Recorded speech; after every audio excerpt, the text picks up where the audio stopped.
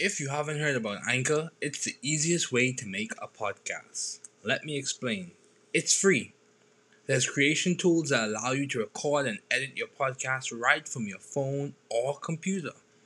Anchor will distribute your podcast for you so it can be heard on Spotify, Apple Podcasts, and many more.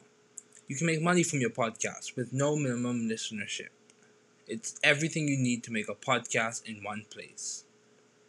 Download the free Anchor app or go to anchor.fm to get started.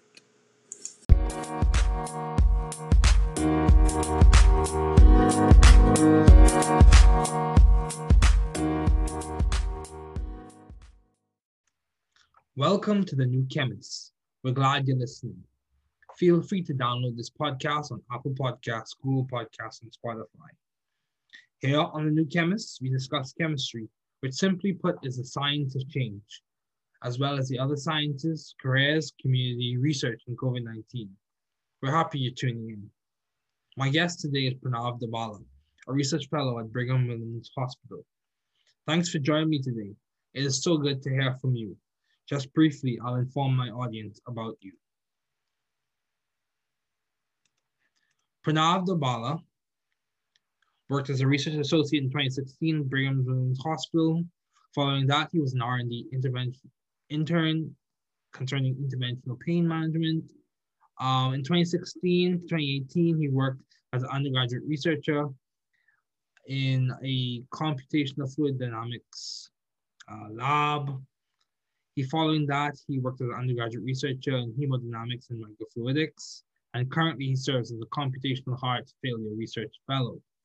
Pranav Dorbala was a colleague of mine, or is a colleague of mine. We met in freshman year, a very excellent and studious person.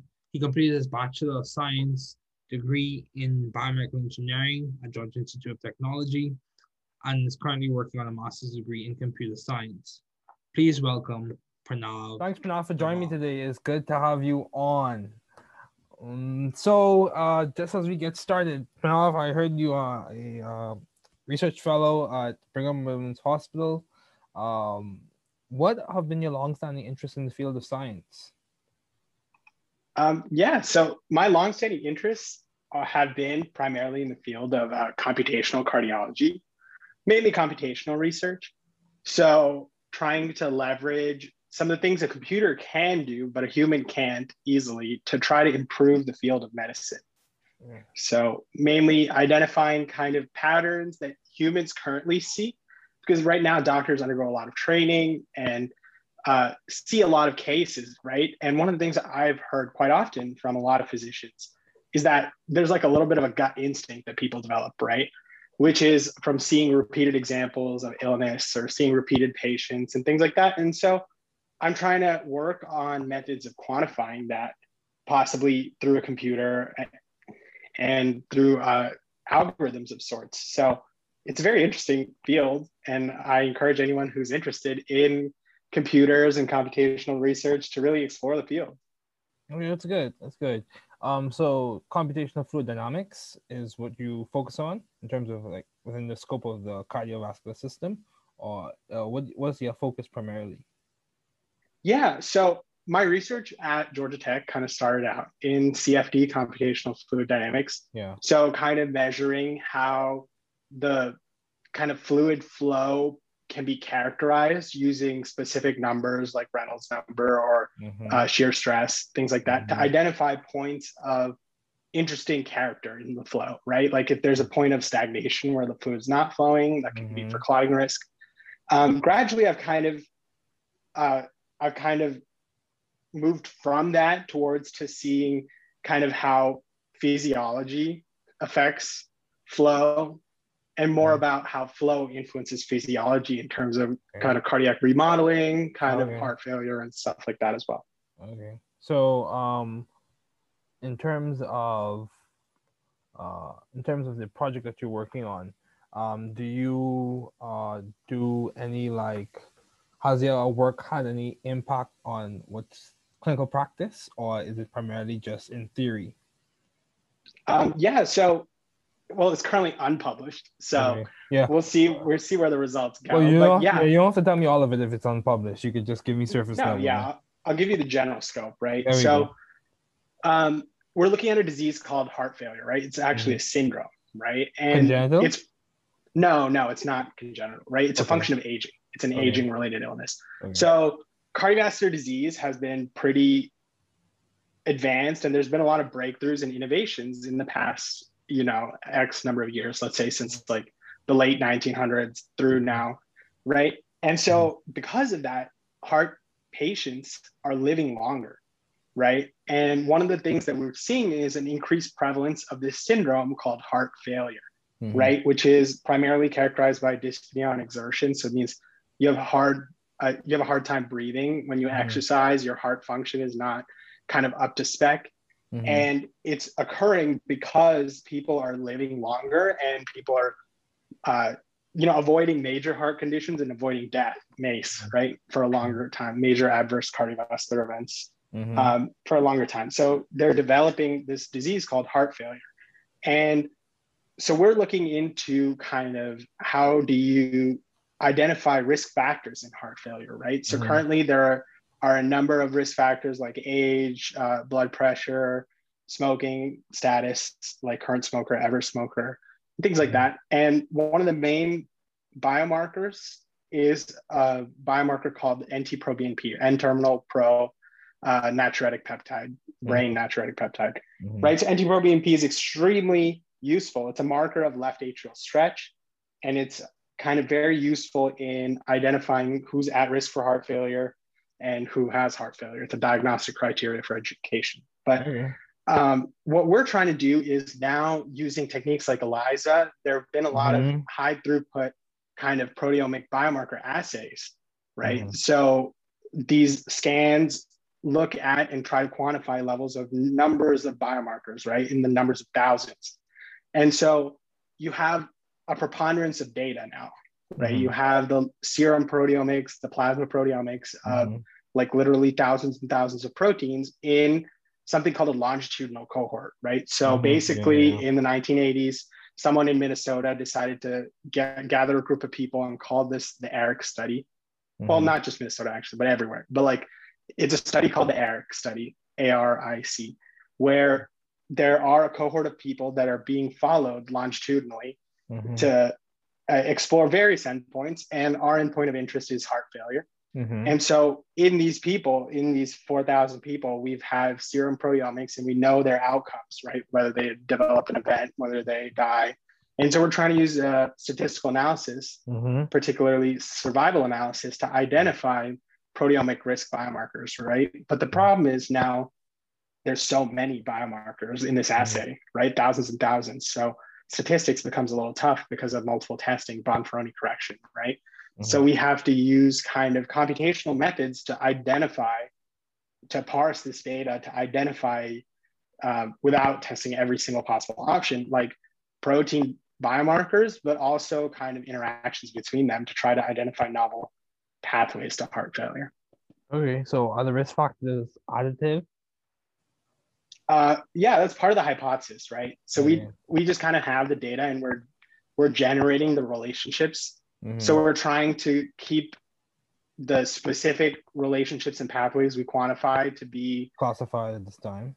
Or like, I would say like, we're trying to keep it statistically provable, right? We're trying to keep it like, so that we can have the most impact in clinical care decision-making, right? So what kind of does a physician consider when putting patients on medicine early, right? Like, and how that affects, well, one of the main things also is, right, if we find proteins that people have that make them at higher risk for heart failure, right?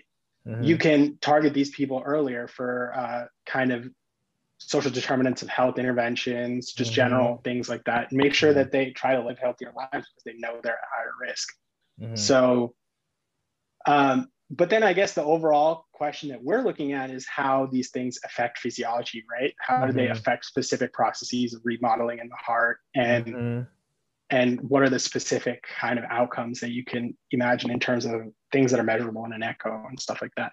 Yeah, okay, echocardiogram. And also, just for people who, people who are listening who are not familiar, ELISA, enzyme link, and immunosorbent assay. And any other questions? There are more questions to come. So, how do you maintain view of the bigger picture in your career and in your life in general? Yeah, that's a great question. Thank you for asking.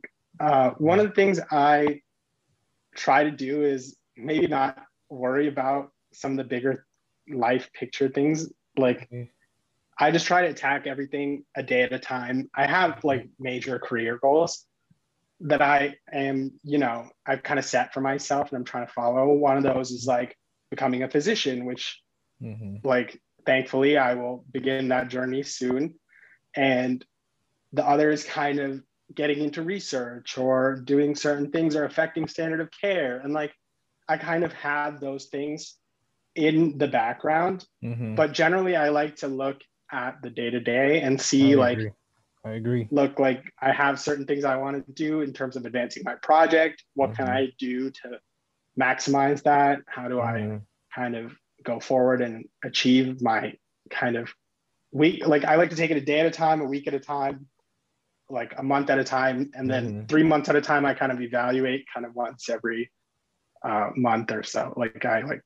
So I have like a series of goals with increasing granularity, I would say, but I try to focus on the more immediate ones.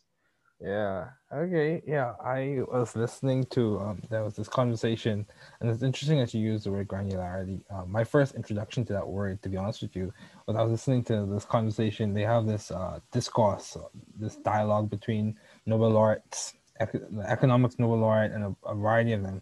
And I think it was the economics Nobel laureate. He spoke about how he was talking about economic change and he spoke about the granularities associated with making changes. And yeah, it's interesting that you say that because many times we want to look at the big picture, but it becomes more feasible and it becomes more enjoyable when we take it one day at a time. I think I found that to be the case for me. So how have you been adaptive and creative in the field of science? Outside of or within the scope of your project? Where have you added to the flavor, the creativity flavor? Or are you progressively adding? One of the things is I'm in a burgeoning field, right? Okay. Computational analysis in healthcare is fairly new, but also offers a lot of promise, particularly because I kind of straddle the intersection between technology, a field that's like really exploding at the speed of light. And like you look at in the past, maybe 30 years, like the uprising of like companies like Google, Amazon, and like analytics as a whole, right? And technology is very advanced in terms of algorithms, machine learning, and things like that. And medicine kind of lags behind in adoption of technology for very obvious reasons, right? When it comes to someone's health, you want tried and true methods before anything else. And you want to make sure that everything that you propose to a patient is evidence-based, it's kind of proven in randomized controlled trials, et cetera, right? Like you want to be very careful with how. Very educational conversation, yeah. No, yeah, definitely. Yeah, keep going, I'm listening. But there are a number of methods that you can use, and Google and Netflix and Amazon do, particularly like, have you ever seen targeted advertisements on the internet? Like there are things that Amazon, or mainly Netflix, I like to use the Netflix example, it likes to know what you want to watch before you even know it yourself, right? And that's I think a field that can really be ported to medicine, right? There's a potential because an individual patient that isn't really the best or isn't really the most up-to-date on their own condition, right? They're not fully aware of their own genetic predispositions. They don't have a full genome mapping and they don't really know how to interpret that. I mean, some do definitely, and maybe that's a controversial statement. So I would love to have that discussion at some point, but there's a number of ways to use kind of genomic and omic data to try to predict whether a person is going to be sick or whether they have kind of a predisposition towards getting sick, or if we can profile people. It's a field called phenotyping, right? It's very advanced in kind of technology and consumerism in terms of predicting what products you want to buy, what movies you want to watch. And it's very useful in predicting outcomes. But I believe that particularly personalized medicine, or the field of applying this kind of technology to derive therapies, but also risk prevention and preventative medicine that are tailored to individual patients, has a huge promise, right? And so now is kind of right at the cusp of when people are noticing this and are beginning the experiments, are beginning the trials to really implement these things. And I think I kind of have a perspective as kind of a graduate student in computer science at Georgia Tech, as someone who's a fan of the field of computer science, right? To be able to see what changes are happening, what are the new advanced methods, and propose those to kind of examine things that have been traditionally rooted in statistics, but to try to use other algorithms. Not, well, computation and statistics are very hand in hand and very closely related, but like to try to shift maybe purely statistical methods towards maybe computational feature identification methods, using some of these things like Google and Amazon and et cetera. Machine learning as a whole. I can tell you've well read. So as you progress, how have you started and found the right environment for you to thrive scientifically and intellectually? Obviously, you went to Georgia Tech, and that's where I met you. And you continued studying there, and now you're at Brigham. So how did you seek or find the right environment for you to thrive scientifically and intellectually? What did you do? Obviously you have a system in which you go through your days and then you evaluate it every 3 weeks or anything of that sort. What was the guide for you to find the right environment? Or how did you find it? I would say I'm lucky in that the right environment kind of found me, but I like to say the environment is defined by the mentor. Wow. Right? So to have a good mentor, to have a good roadmap, to make kind of a map of the possibility, right? To everything you can do, who you want to be, what you want to do, right? And to find that and to really be inspired by the people you work with in a way that kind of pushes you, I think is quite important. So like, just regardless of your situation, whatever situation you're in, whatever research you're in, whatever lab you're in, like to try to find a mentor, to try to find someone who inspires you, a project that inspires you, or coworkers that inspire you, and try to like be more like them in your own mentors, and to take kind of ideas from successful people and to try to implement that in your own life, and to try to find a group of successful people, I guess. Yeah, I've heard statements such as iron sharpens iron, and I've also heard statements such as, if you want to know where you'll be in the next 5 years, look at who you're hanging around. So it does, I think experience does show that your company and the friends you keep do affect where you end up and the choices that you make, whether you know it or not. What have been your most effective and impactful ideas to date in your personal life or in your academic studies, or even your approach to studying? What has been most effective and impactful? Well, I'd like to direct this question a little bit differently, right? Okay, do you? One of the things my dad loves to say, he's really active in the startup space and has dealt with a lot of startups, is like ideas without execution are just hallucination, right? So like anyone can have like great ideas, and like ideas can be effective, and maybe some people are idea people, right? Like idea men. And for me, like I like to say, like maybe I'm not in the stage of my career for that yet. I'm more of the execution, right? I gotta get the execution down, right? So one of the things is I have great mentors that have a lot of ideas, right? And it's up to me to implement that and execute it, right? So there's time for me to understand fully, especially in the field of medicine and space, right? Like I have a lot to learn, and I will be learning all about physiology and all about medicine.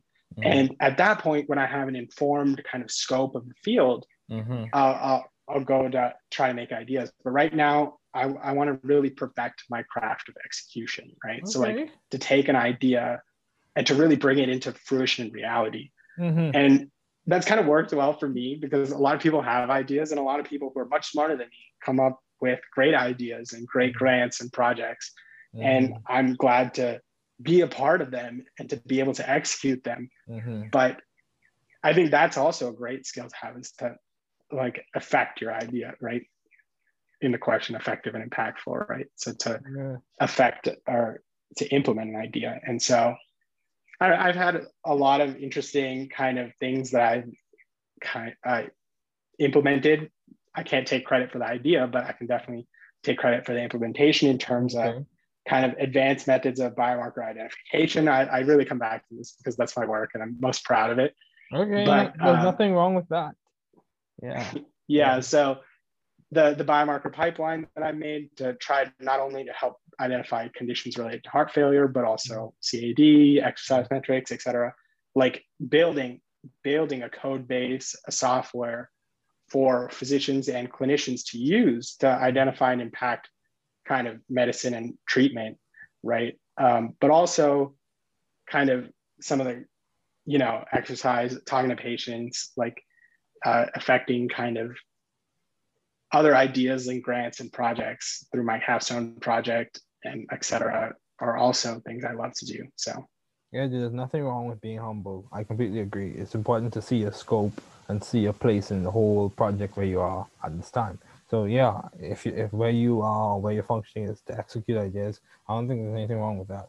Like even with me, I'm of course there are a lot of people there who are much smarter than I am, and that's okay. I'm okay with that. So because it's a journey, and like, I am working on this project. I can't really talk about it too much because we haven't published a lot of things yet. But I'm working on this project in which we're coming up with alternatives to inhibit quorum sensing, which is this communication pathway within bacteria, among bacteria, density-dependent regulation, and we're making modifications to different molecules and stuff like that.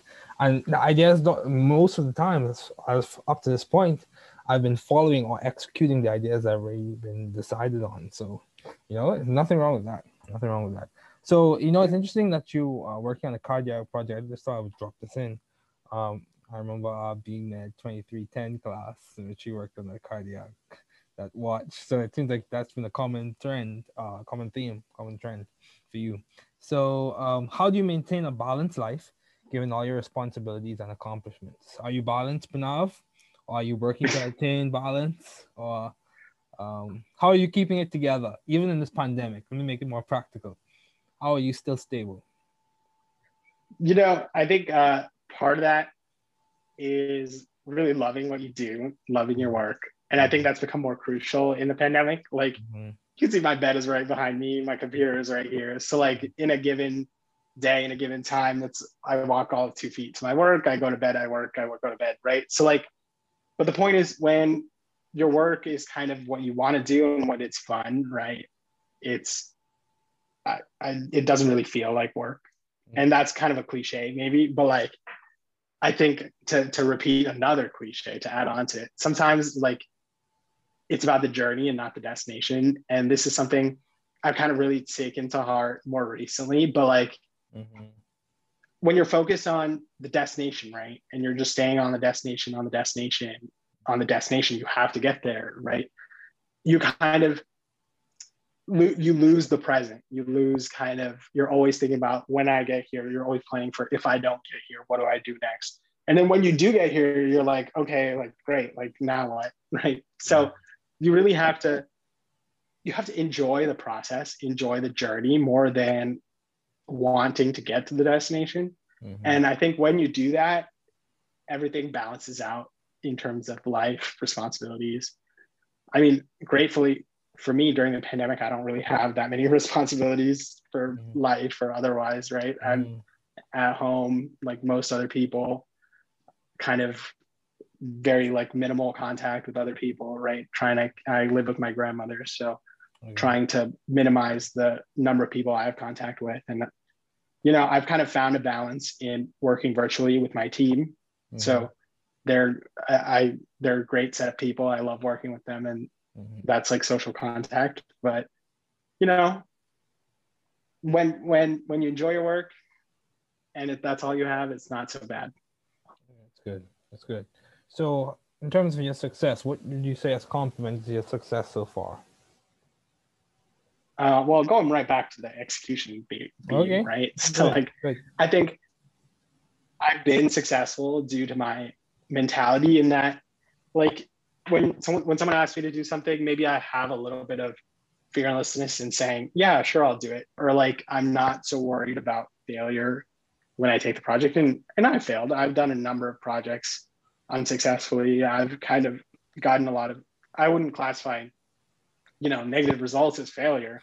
But yeah, I've seen my fair share of negative results. It's definitely not failure, but like, I'm not, there's a low hesitation to trying new things, to trying or learning new things. And so I think that being willing to do stuff, being willing to step into a new role, being willing to try to be what your team needs has really helped my success in a way, right? Like, I think most of my success is because I found right people to guide me, and people have kind of pushed me along my own path while I've kind of focused on doing the best I can. So great mentors at work, great mentors at home, right? And people have a plan and kind of help me chart that plan for my own goals. And I just kind of follow what people say. So it's been great.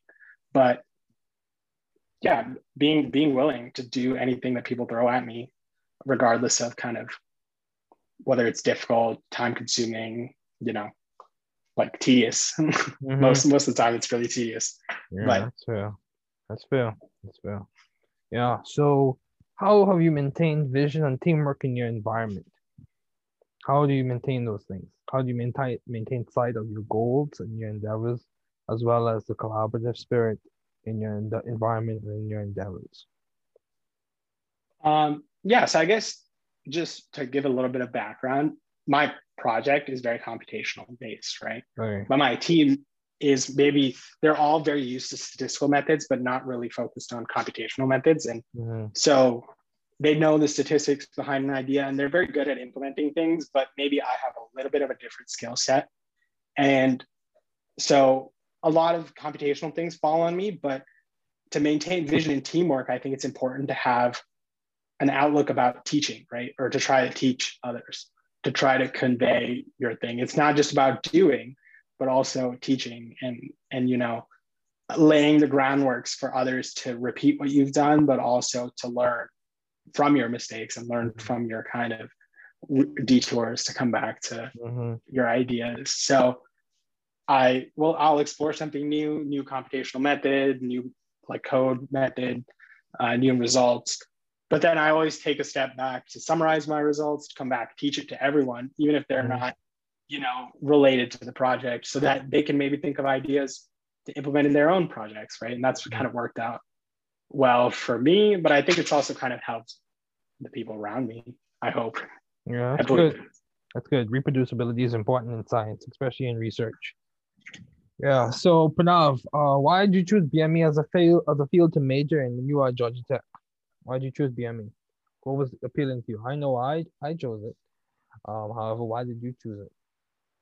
Well, I'm curious as to why you choose BME, right? So like, let's hear what you have to say, and then maybe I'll repeat what your answer is. Oh, definitely. Okay, sure. Let's go there. But initially I chose it, even though I ended up changing my major afterwards. Initially I chose it because I was interested in medical device design. However, as time progressed, my interest became more centered around drug design, and biochemistry provided me a good foundation, a good impetus. And in many ways, I'm actually doing a lot of medicinal chemistry, or I'm starting to like move around that target for my research at this time. So so definitely I'm along a path that's heading toward a good direction, I would say so, and I'm thankful for it. So what about you? Well, I think BME and Georgia Tech kind of fell nicely because one, I'm kind of in a way a natural born engineer. Like I like to figure out how things work. I like to take things apart. I think that's kind of what my parents say was the first things, like, oh, this kid has to be an engineer, because I like took apart everything in my house. Like I did the same thing, dude. Plugs. I did the same thing. Definitely. Yeah. There's something about the curiousness, I think, of maybe a young kid.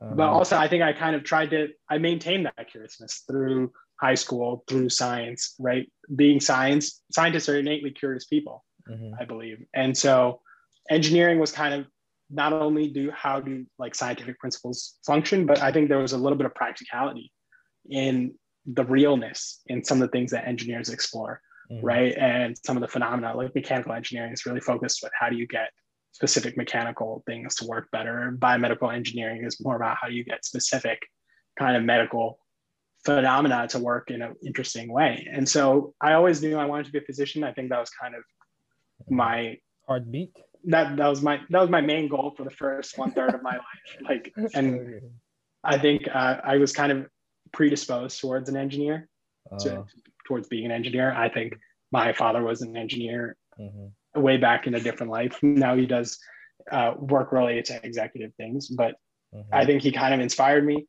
and I wanted to, you know, I knew that college was never going to be the last step for me, and so it was an opportunity to kind of do something I enjoy, and to really kind of pursue my passion in a way. And biomedical engineering kind of very much lent itself towards that. Sounds like a little flame. Yeah, which is very good. So do you have any advice to those wanting to pursue the field that you're currently working in? So computational work, you could speak towards those wanting to pursue computational work in a biomedical context, or those wanting to pursue engineering degrees, or whatever you prefer. Yeah, so like for those wanting to pursue and like computational work, right? Like get involved early, I would say. Like learn to code. It's never too late to learn to code, to learn, you know, how to do all these things. To learn, it's a different type of logic, right? You look at things in a very algorithmic way. And I think that outlook is good to have at some point, to really be able to distill decisions down to algorithms in life, but also to be able to, you know, look at specific logical statements, to look at logical, you know, code, to be able to do that. Then just find projects that you're interested in, right? To follow the fields. I want to say follow the money, but it's more about following the project, following the idea, right? Find people that are doing what you want to do and get in and try to see if you can help in any way, contribute. I think I kind of started out doing a lot of volunteer positions or like unpaid positions. Research at college is always unpaid, but so I kind of started out there. I really got invested. I developed my, you know, one of the things I like to say is the value is determined kind of by your technical skill set in a way. So like I really focused on building my technical skill set in terms of things I could do, things I understood, and kind of followed my passion, some of the projects from there. And I think getting an engineering degree is very much similar. Like you find out you want to do it, and then you try to follow a project that has done it, and you kind of get in the field. And so, yeah, I'm pretty sure there's all sorts of advice for wanting to get involved in medicine. Pretty cut and dry. Yeah, that's true. So what's the most beneficial advice you ever received? Well, yeah, I think there's two pieces kind of hand in hand. I mean, it's really involved in my kind of decision making right now, and kind of one of the decisions I have to make. So like, I will say like, the first thing is don't focus on the destination, enjoy the journey, right? If you're focusing on a destination, you're definitely not going to enjoy what happens once you get there, right? So like, if you enjoy the journey, then the destination kind of fades away. It's not as important, and you don't get as hung up in it. And so I think that's very critical, right? So like, not like have a plan where you're going, but at the same time, like enjoy the now, right? Enjoy the process. And I guess the other thing is, someone recently told me like, if you want to be a doctor, right, be a good be a good doctor first, right? Like there's a sort of responsibility in the word.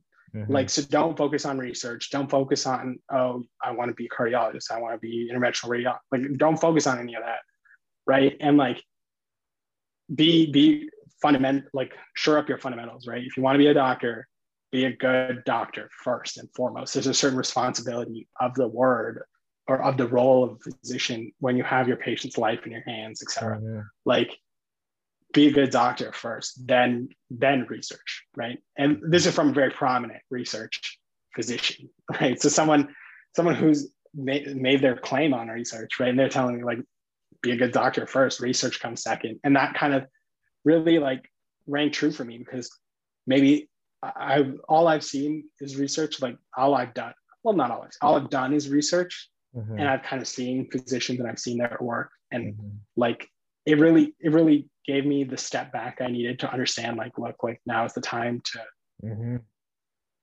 to train in that, like to train in being a good clinician, being a good, person first, then being a good doctor. Like there's something with the word that it's a responsibility, not only to yourself, but to others, to society, I guess. Mm-hmm. And so be a good doctor. Once you are a good doctor, find something you love, Mm-hmm. research, do it, and you'll be fine, right? But be a good doctor first. Yeah, So I agree. I agree. Yeah, I can tell you're very passionate. I almost feel inspired. At the same time, I think it's important to remember that now is the time for us to take advantage of the opportunities that we have in front of us and try and make the most of them. So Pranav, even in this pandemic time. So Pranav, it was really good to talk with you. Thanks for joining me today. Concept development 3. Structures, conformations, and projections. Structures are diagrammatic representations of different molecules, and they provide a means of understanding what is occurring in nature. There are a variety of different structures used in chemistry. The main examples in the following discussion will be Lewis electron dot structures, condensed structures, and bond-line structures. Lewis dot structures are built on some key ideas such as the Adams valency and the octet rule. There are also specific exceptions for period 3 and beyond. Valency. Valency refers to the amount of electrons an atom will lose, many times resulting in a positively charged cation gain, many times resulting in a negatively charged ion anion or share, typically occurring in covalent molecules, in order to have a stable noble gas electron configuration. Valency can be determined using the periodic table. The group number, vertical column numbers in the periodic table, is designated the valency typically, and this valency normally corresponds with charge or oxidation number, and its subsequent sign is dependent on the type of atom, its reactivity, and what it is reacting with. Also, you have the octet rule, which is a principle with applications in resonance theory, simple chemical mechanisms and reactions. There are exceptions for period 3 and onward, depending on the atom, its reactivity, and what it is reacting with. There are exceptions to the octet rule. There are different ways to write structures. You have the condensed structures, you have the bond-line structures, which are typically seen in organic chemistry, and you have different conformations which help us to better understand the interactions of atoms and their bond angles when it comes to angle strain, torsional strain, etc. You have projections such as the Newman projection and Fisher projection, which can be read about in other texts. Thanks for listening. We're glad you were able to tune into this podcast. Once again, this is The New Chemist, where we discuss chemistry, which simply put is the science of change, as well as the other sciences, careers, community, research, and COVID-19. Thanks again for listening. Note, the views on this podcast represent those of my guests and I.